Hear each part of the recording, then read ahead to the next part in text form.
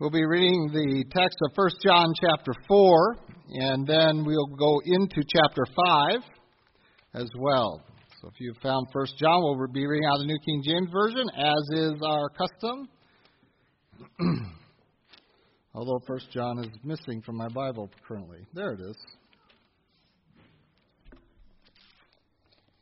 Found it there. 1 John chapter 4. Beloved, do not believe every spirit, but test the spirits, whether they are of God, because many false prophets have gone out into the world. By this you know the Spirit of God. Every spirit that confesses that Jesus Christ has come in the flesh is of God.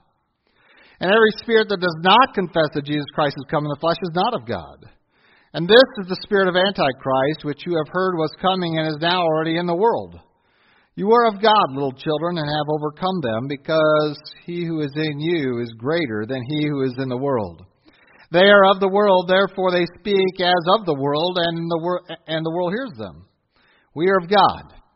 He who knows God hears us. He who is not of God does not hear us. By this we know the spirit of truth and the spirit of error. Beloved, let us love one another, for love is of God, and everyone who loves is born of God and knows God. He who does not love does not know God, for God is love. In this, the love of God was manifested toward us, that God sent His only begotten Son into the world, that we might live through Him. In this is love, not that we loved God, but that He loved us, and sent His Son to be the propitiation for our sins. Beloved, if God so loved us, we also ought to love one another. No one has seen God at any time. If we love one another, God abides in us, and His love has been perfected in us. By this we know that we abide in Him and He in us, because He has given us of His Spirit. And we have seen and testified that the Father has set the Son as Savior of the world. Whoever confesses that Jesus is the Son of God, God abides in Him and He in God. And we have known and believed the love that God has for us. God is love, and he who abides in love abides in God and God in him. Love has been perfected among us in this, that we may have boldness in the day of judgment, because as he is, so are we in this world. There is no fear in love, but perfect love casts out fear, because fear involves torment. But he who fears has not been made perfect in love. We love him because he first loved us. If anyone says, I love God, and hates his brother, he is a liar. For he who does not love his brother, whom he has seen, how can he love God, whom he has not seen? And this commandment we have from him, that he who loves God must love his brother also. Whoever believes that Jesus is the Christ is born of God. And everyone who loves him who begot also loves him who is begotten of him. By this we know that we love the children of God, when we love God and keep His commandments. For this is the love of God, that we keep His commandments, and His commandments are not burdensome. For whatever is born of God overcomes the world. And this is the victory that has overcome the world, our faith. Who is he who overcomes the world but he who believes that Jesus is the Son of God? This is he who came by water and blood, Jesus Christ. Not only by water, but by water and blood, and it is the Spirit who bears witness, because the Spirit is truth. Well, this morning you could hopefully derive from the text we read earlier in 1 John the direction of the message this morning as we consider the celebration of our Lord's first Advent. And we are going to take a doctrinal direction at this rather than a historical one. Rather than look and rehearse the historical record of Christ's birth from the Gospels, we're going to look at again, and I know I've done this in the past, this is nothing new to you, and I seem to go some days, some years historically, other years I want to look at some of the more doctrinal issues, and so this is familiar territory for you. But today we want to consider two aspects of the coming of our Savior. And we're going to focus in on one name, and that is Emmanuel, God with us. And consider the implications and applications of that truth, that God has come to be with us. And 1 John is going to give us the framework for that. as we look at not just how to judge and determine where false teaching is. Certainly that is the root of 1 John 4 and 5. But also to look at the thrust of, I believe, this passage. Of course, we have studied 1 John as a church extensively, but we want to consider that this in a larger context of one of the third chapters here, of the thrust not only being of identifying what a false teacher would do, but more importantly, what does the truth mean for the Christian? If we are genuinely celebrating the birth of our Lord, what does it look like? Now, here is one argument, and I've heard some people share this with me, that, why are we worried about splitting theological hairs? And they think that this is a theological hair, and the authors of Scripture don't think so, but many people do. Why are you so interested in splitting theological hairs when there's so many things going on in the church that are so devastating to the church? When we have sin rampant, we have the Christian community being inundated by these things of the world where we have divorce rates that are the same here as out there. We have homosexuality going on within the church, immorality. We have the same rebellion going on among our children and teens that we see out in the world. We see all the influx of sin being present in the world. Why isn't this our concern? And I would contend that that would be treating the symptom and not the cause. And in fact, I am going to be presenting hopefully a very strong argument from 1 John today that in fact the reason we have such a degree of disobedience in our churches is because we have not done the doctrinal work for too long. We have not carefully delineated who Jesus is and why does the birth narrative matter so much. Not just about the virgin birth and the record there, but why does it matter to me so much that I have to not be too far one direction or too far the other direction, and whichever direction you want to go is going to lead you into error. And that error is going to lead you into disobedience.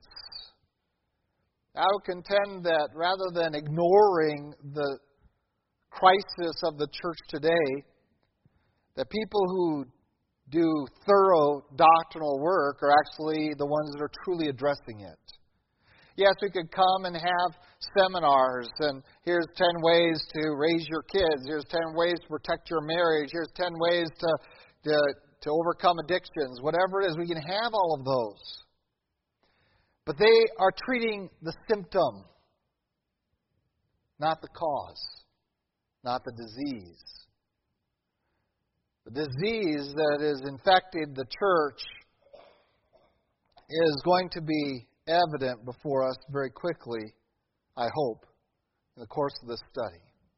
And this is what we want to guard ourselves from, or root out from ourselves if it is present. To do so, we need the Lord's help. So let's ask Him for it. Lord God, we do thank You for Your love for us. Thank You again for the opportunity to look into Your Word today, and for the Spirit that You have freely given to all who would ask, that You will give wisdom to those that ask of You. And Lord, we ask it now. You might fill this time with Your truth. You might guard it from error. That this might be a time of worship. It might also be a time of radical change. That we conform ourselves as a result of our time in Your Word with Your people today more and more to Your Son, Jesus Christ.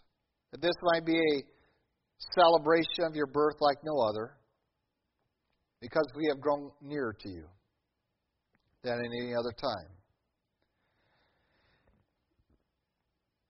We pray for that power of Your person and Your work in our lives. In Christ Jesus' name, amen. John certainly is starting off in chapter 4 by directing us to consider the spirit of truth and the spirit of error. And we are going to see a classic Hebrew presentation of this twofold truth that is the measure. The measure of truth versus the measure of error. How do we identify the true prophets of God and false prophets? We've already seen its implications, its necessity in our study in 1st and 2nd Corinthians. We come now to this passage, and I've waited for this a little bit. I've referenced this passage a couple of times, but I've waited for today to really introduce it and to really work on it with regard to 1st and 2nd Corinthians. In verse 2, we come to here's about how you know the Spirit of God. Every spirit that confesses Jesus Christ has come in the flesh is of God. And he's going to have this first proposition before us that this is the first indicator, is that they will never attack in any way, shape, or form the humanity of Jesus Christ, of how he came and who he was, that they will never do damage to that facet of our Savior, that he has indeed come in the flesh, and that is one part. It's not the entirety. He's not done with his argument. He's still developing it, but he wants to start off with that because that's what was being confronted largely in his day, and it's still out there today in many families of theology that want to deny, even on a very small scale, they'll even give lip service to Christmas. You hate to use that term because it's really mocks death, and I don't understand that. But Christ's birth, they'll give lip service to that birth, but in the fine-tuning of their theology, they are essentially denying his full humanity. And I will split that hair, because I don't think it's a hair. I think it's a beam. It's a big thing. Holding up the structure of our salvation is Christ's full humanity. That when we begin chiseling away at that, even if it just seems like, well, we're just shaving off a little bit here and there because it bothers me, we start to do significant damage to the structure of our faith, and the Bible calls such an individual who is going to do that kind of work a false teacher, a false prophet. And we are to avoid them and cast them out and correct them if we're able, but we are called upon to confess fully that Jesus Christ has come in the flesh. And we are bothered by that word flesh because flesh in the Bible, as we know, is often used to refer to our sinful bodies. And of course, there were many in that day who were ascetics, and they felt that the body was the residence of sin. And so when Christ saves us, there's some aspect of man that isn't really touched by sin, but we know that sin is pervasive. It touches all of us, not just our bodies. But these ascetics felt that the body was the place of sin. And so the way to attack sin was to attack your body, and this word flesh was often used in that sense. And they have some scripture that they can use or abuse to look at that. And so because of this horribly negative view of flesh, of our bodies, they could not conceive that there was any way, shape, or form that anything holy, holy, holy could really fully come completely in human flesh. You see, they examined and developed their theology based upon their experience instead of the truth of God's Word. That God designed man, whether you're a dualist, triad, whatever, trichotomist, dichotomist, whether you think there's 2 parts of man, 3 parts, 4 parts, 10 parts. God designed man as this unit in Genesis, and at the conclusion of getting dirt together and forming man and breathing in his nostrils the breath of life, and man becomes a living soul, God's conclusion was, this is good. It was we who introduced sin in the garden. And so when we look at coming in the flesh, there were certainly those that we can't let the divine have that kind of intimacy with the carnal. So they sought to distance Jesus from the flesh a little bit. And there have been many, many, many shades of that position that have been prevalent throughout church history. And there is a shade of that prevalent today. You might say, well, that's a very light shade of that error. But how much of that shading are you going to tolerate in your doctrine? It's crucial. We're going to talk about why it's so crucial here in just a minute. But that's just one facet. So we cannot deny Jesus came in the flesh. He really was a baby. He really was formed in a woman's womb. He really was born. He really did need to eat.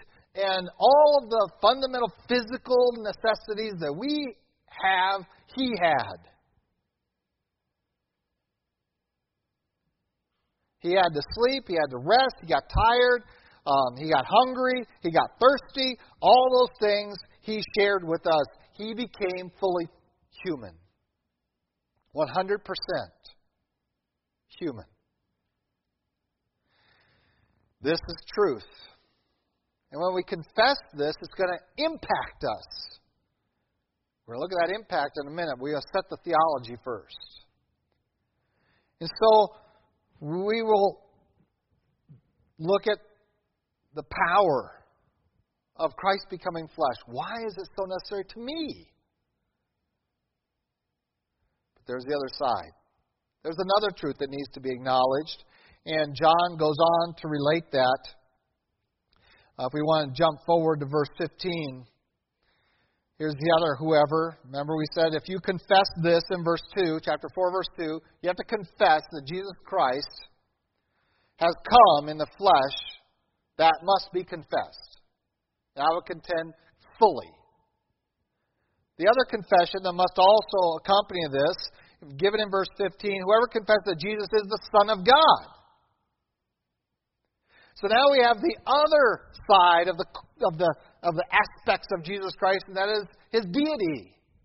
That not only must you confess completely and fully that Jesus Christ has come in the flesh and is 100% humanity, it is also absolutely necessary that you confess fully and completely that Jesus Christ is deity.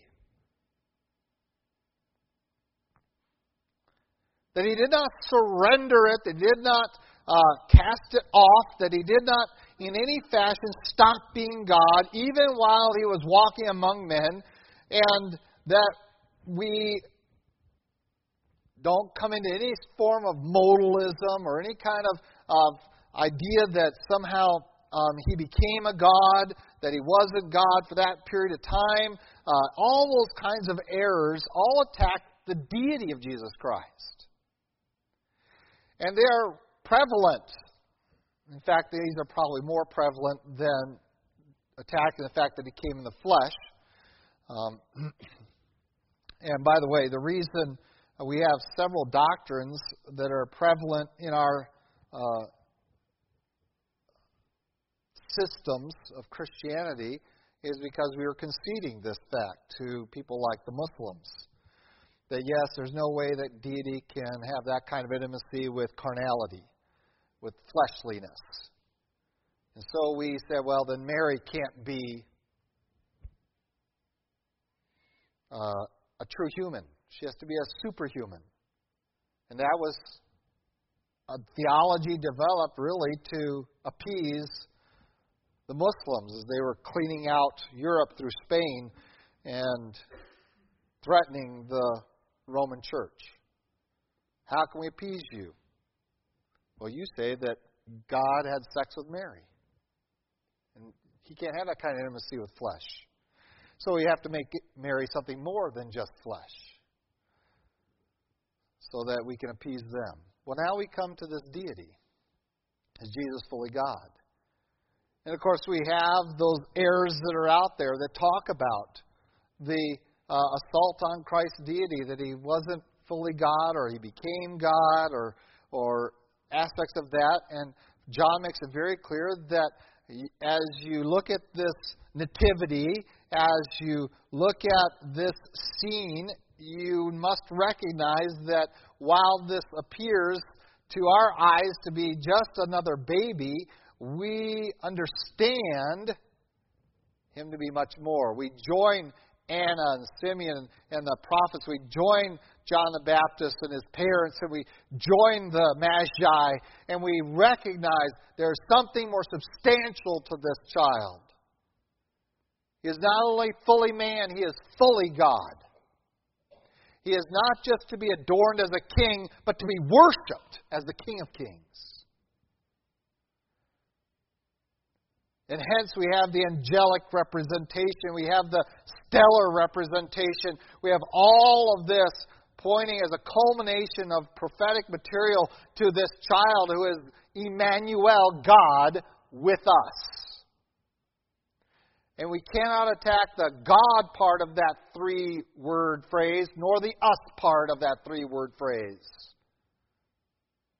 And John makes that very clear. These must be our dual confession right now, is that we are celebrating God with us.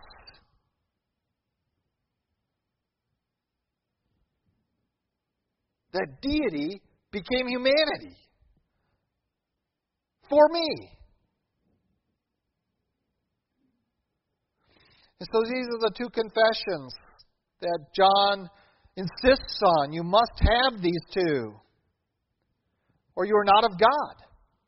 If you assault either one of these 2 points, you are assaulting Christianity, and you are in the camp of a false teacher. And you're attacking Christianity. And so any attack on the deity of Christ is an attack on our faith, on our salvation, on the Savior of the world. Any attack on the humanity of Christ, no matter how good intended, is an attack on our faith, on our salvation, Savior of the world. And they're subtle. So subtle that their effect is being felt, and we don't even realize that that's where it's coming from.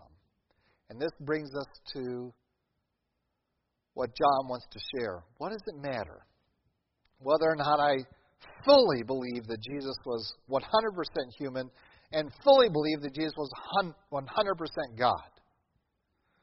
Why does that matter?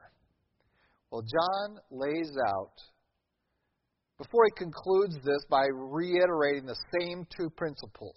Okay, we read all the way into chapter 5, verse 5 and 6, because we'll find the exact 2 principles in reverse order. Okay, he starts off, verse 2, you must believe that Jesus came in the flesh. You must also confess in verse 15 that Jesus is the Son of God. We come to chapter 5, verse 5, it says, who is he who overcomes the world but he who believes that Jesus is the Son of God? A reiteration of the second. So you have the A, B, B, A format that's very popular in Hebrew argumentation. And so we have the first disclosure, the first confession, second confession. Now we have the second confession repeated, and the very next verse to summarize this section, it says, this he who came by water and blood, Jesus Christ, not only by water, but by water and blood, referring to his physical birth again, and this is imagery that that John has drawn out of his gospel as well, 1, 2, and 3, his physical birth. So you must have these both. And so we have couched in this passage that's really, it seems like it's intended to tell us what a false teacher is, an unbeliever is. Now we want to look between these 2 assertions. Here's the 2 confessions you have to make. And what you will find in between these 2 assertions is huge when it comes to the Christian experience, isn't it? What's he going to lay out for us? This theology must reap a harvest in your life. If you get this right, if you handle both these confessions in your life, if you get the coming of Christ to earth right, if you celebrate Advent right theologically, this is where it must take you. And the fact that it isn't taking Christians to this point tells us that something is going on wrong back here in our theology. Because if we really understood Christ the way John describes him here, then it would produce what John says it's going to produce. What does it say it's going to produce? First of all, verse 4. You are of God, little children, and have overcome them, because he who is in you is greater than he who is in the world. Wow. Let that sink on you a little bit, that if Jesus Christ really did come in the flesh, really did live through all the things we have, and he's offering us a salvation, and he conquered sin and death. He went through and lived a sinless life in the flesh, not in an Edenic world, but in a sin-scarred world, in a world that was opposed to him, that sought to bring him to sin. He was victorious. And that one who conquered sin and every temptation, such as any man has commonly experienced, he's in you. And if he's in you, you can overcome the world. And because we have diminished the humanity of Christ and made him just the tiniest little bit less than fully human, we have given men an excuse for their sin. What could I do? I'm only human. Right? Wait a minute. You aren't only human anymore. You have a mutual resident there in your flesh, God, that you have claimed as your own and you brought in. And now it says that you are overcomers. You are to overcome the world. You are to have victory over temptation. Why? Because Jesus Christ has shown us the pattern, the way. And he has done so fully human. And those that want to say that Jesus Christ could not have sinned, give mankind an excuse. Now I have an excuse. Well, I'm not God in the flesh. Therefore, I don't have the resources Jesus had to keep from sinning. And we rip out pages of the Scripture and their value to excuse our sin. Because we didn't get the theology right. And we attack the fleshliness of Christ, the humanity of Christ, just that little sliver, just that little cut into it. And it gives us that room to excuse our own sin. And John says, listen, if you understand Jesus coming as a human, that he went through all of it. He went through all the same. He had the same problems with siblings. He had the same problems with parents, the generation gap. He had the same problems, the same issues going. He had opposition. He had the same deal where he had to go through the process of growing up in a home and dealing with the authority of parents. He had the same issues in society. He had the same things, yet he did not sin.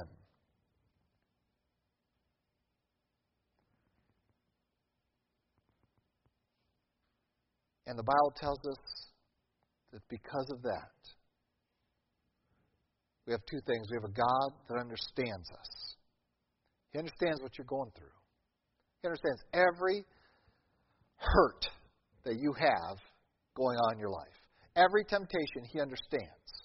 He's encountered them all. Every one of them. And secondly, we have an example to follow. How do I get victory? Well, first of all, if Christ is in you, you have no excuse for your sin.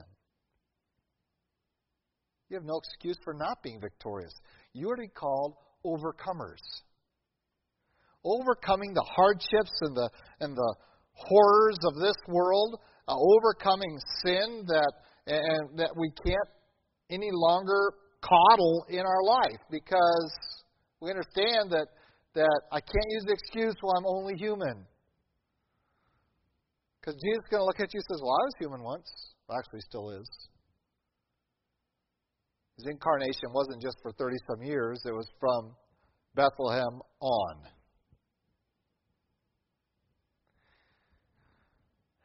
I was only human.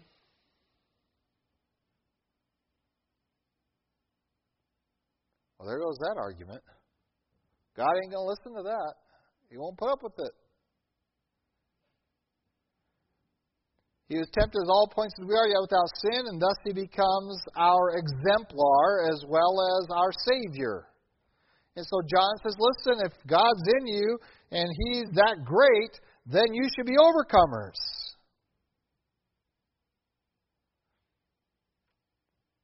And he describes this in a manner of talking about we should be loving one another because that's godly. We should be living through Him in verse 9. That we might live through Him. And we often think about eternal life, but that's about this life as well. He loved us, sent His Son. And if God loved us, verse 11, we ought to love one another. How do we know that we abide in Him? We have His Holy Spirit within us, and we find that the evidence of it is that we keep His commandments. And His commandments are not burdensome. We obey. The power of Christ in the flesh is the drive to holiness. And once we start to chisel little notches into Christ's humanity, we begin to make room for our excuses of why we sin. No one understands. I'm just weak. Blah, blah, blah, blah. Christ came in the flesh. Tell me what suffering you've experienced that He didn't. He was abandoned, rejected by everyone that He was close to. One of His very own betrayed Him. Tell me what He didn't experience, yet without sin. He becomes our example. He also becomes our example of love, not only of obedience, but of love. He loved us to leave heaven's glory, to come and be completely 100% human. And once we grasp that, now where is your excuse not to love one another? What does that love require of us? Well, they're not very lovable. Those people are really hard to love. Yeah, you guys all know who, that's probably me, but who that is in your life. They're so hard to love them. They're obnoxious. I don't get along with them. They're just hard to love. Let me tell you something. Christ loved you, and there is no one harder to love than humans in sin. It's not measured by the object of love, but of the lover. And because Christ came in the flesh, fully man, you have no excuse to not love at least the brethren. And as Christ came to be a sacrifice to cover people's sins, we are told by other writers of Scripture that in Proverbs, James, that the real power of a loving Christian is to cover a multitude of sins. It's the power of God's love for us to cover our sins. And the real measure of saying we love one another is the capacity to forgive and make atonement for confessed sin, repented sin. We cannot come close to these expectations of Christians if we do not have this dual confession that Christ is fully man and fully God. We will always find excuses to not fulfill the requirements of 1 John 4 and 5. If we can just chisel away a little bit at His deity, a little bit at His humanity, I can find room to excuse my disobedience, to excuse my unlovingness, to excuse the manner in which I obey. Yeah, God even cares about the manner. Yeah, He doesn't want your obedience to be burdensome. Oh, I got to do this. I have to go to church today because God wants me to go. That's called burdensome. That kind of obedience doesn't impress God. And if you knew who it was you were coming to celebrate today, if we understood fully who that child in that manger was, fully man, fully God, our Savior, the Savior of the world, the propitiator of our sins, sent by a loving Father, then this is how we ought to live. You see, we can sit and try to say, well, we want to do some behavior modification in the church, and so we're going to show you these patterns of behavior of people that succeed in overcoming this sin or this sin. We call them diseases, but addictions, but they're sins. This sin and this sin, or this sin, or this issue, or this struggle. And we can do all of that, and the counseling world is really heavy into that in the Christian community as well as in the world. And really all it's about is addressing symptoms, the behaviors. If we modify our behaviors, and there's too much in Christianity today that is confusing behavioral modification with an acknowledgement of divine truth that impacts our lives. Do not confuse the two. They're going on all the time.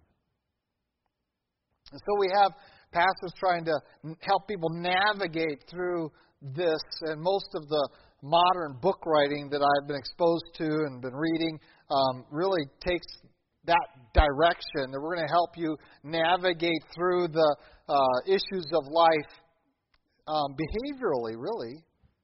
They're all behavioral modifications. Instead of addressing the disease. The real issue is we don't really know who our God is. We don't grasp what it means that we have a Savior who came in the flesh. That went through all the junk that you go through in the world, yet without sin. That He did it out of a love for us, that He endured all of that mistreatment, that He didn't have to. But He did. Why? Because He loved you. We have no excuse for disobedience. We have no excuse for yielding to temptation. We have no excuse for, because we're supposed to be overcomers, we have no excuse for failing to love one another. Because we have the love of God for us. We have the example of the man Jesus for us. And we bring those together, and the dual truths here are going to yield the dual results. That just as we held God coming in the flesh, and therefore we recognize that we are to be overcomers of sin, and and be obedient and obeying His commandments with the right spirit, so also once we recognize and acknowledge God or Jesus as fully God, now I have exposure to the love of God, that He truly did leave the glory of heaven in all its splendor to hang on a cross and cry out, my God, why have you forsaken me? And let's be real honest. Of all the injuries of life and all the turmoil around us, fundamentally, what most people come to boil it down, no matter how many people can be faulted for what has occurred to us, we come down with that same statement. My God, where are you? Why have you forsaken me? Christ knows that we ask that question. Because He asked it too. And even that was no excuse for unfaithfulness.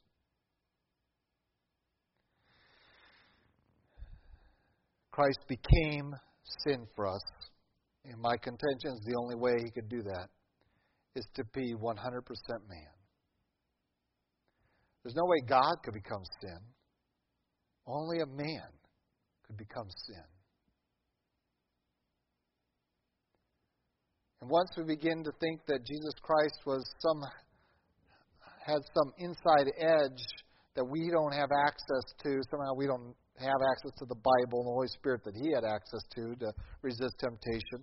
That somehow that statement of, well, is it going to be my will or yours, God, today? That came across Jesus' mind, did it not? Gethsemane's prayer. He had the same moral dilemmas and struggles that you have. He's our advocate. He is our mediator. He is the one who has done all this for us that we might be overcomers, that we might be able to love on a level the world cannot get. And John makes it very clear, the world can't get this kind of love. They can't understand it. They can't connect to it.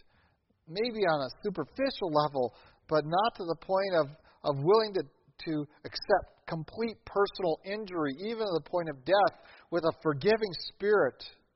And this is the power of martyrdom. It's not, go ahead and kill me because you're going to get yours at the judgment day. No. It's the power of Stevens that say, while they're killing me, Father, forgive them. Christ himself on the cross. But Stephen said, don't hold this against them. And sharing them the vision of heaven. This is the power of Christianity, when you understand who this Jesus really is. And we really confess it. Does it blow our minds sometimes? Yeah, it does. Require some faith? Certainly. But not nearly as much as what some of these others believe.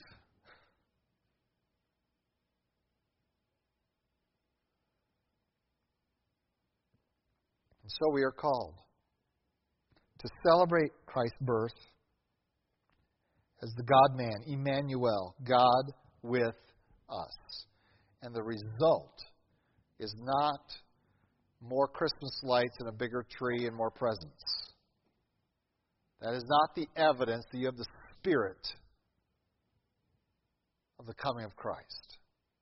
The evidence that you really have the Spirit of the coming of Christ on you this week is that you love one another, that you keep His commandments, and they're not burdensome. This is the evidence that you have truly grasped that Jesus Christ had come in the flesh,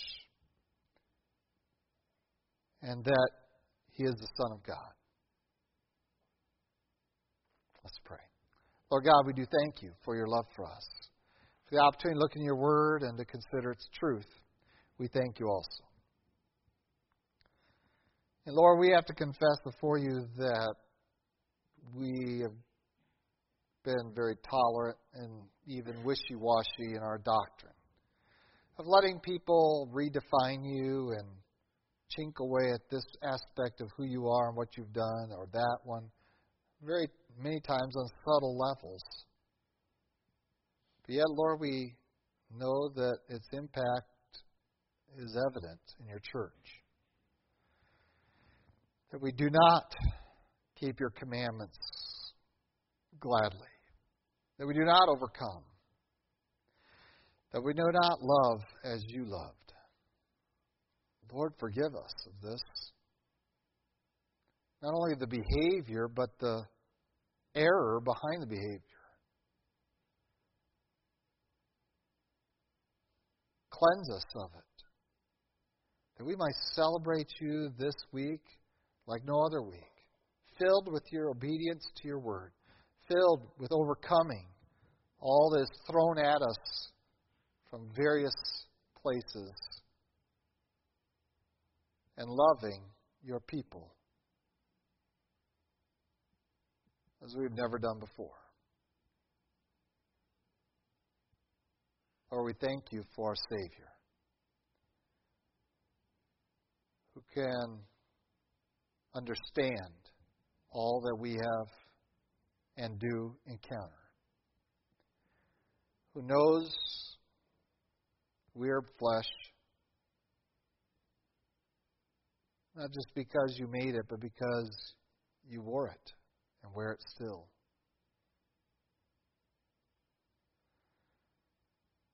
Lord, we also thank you for a Savior who is God Almighty, whose power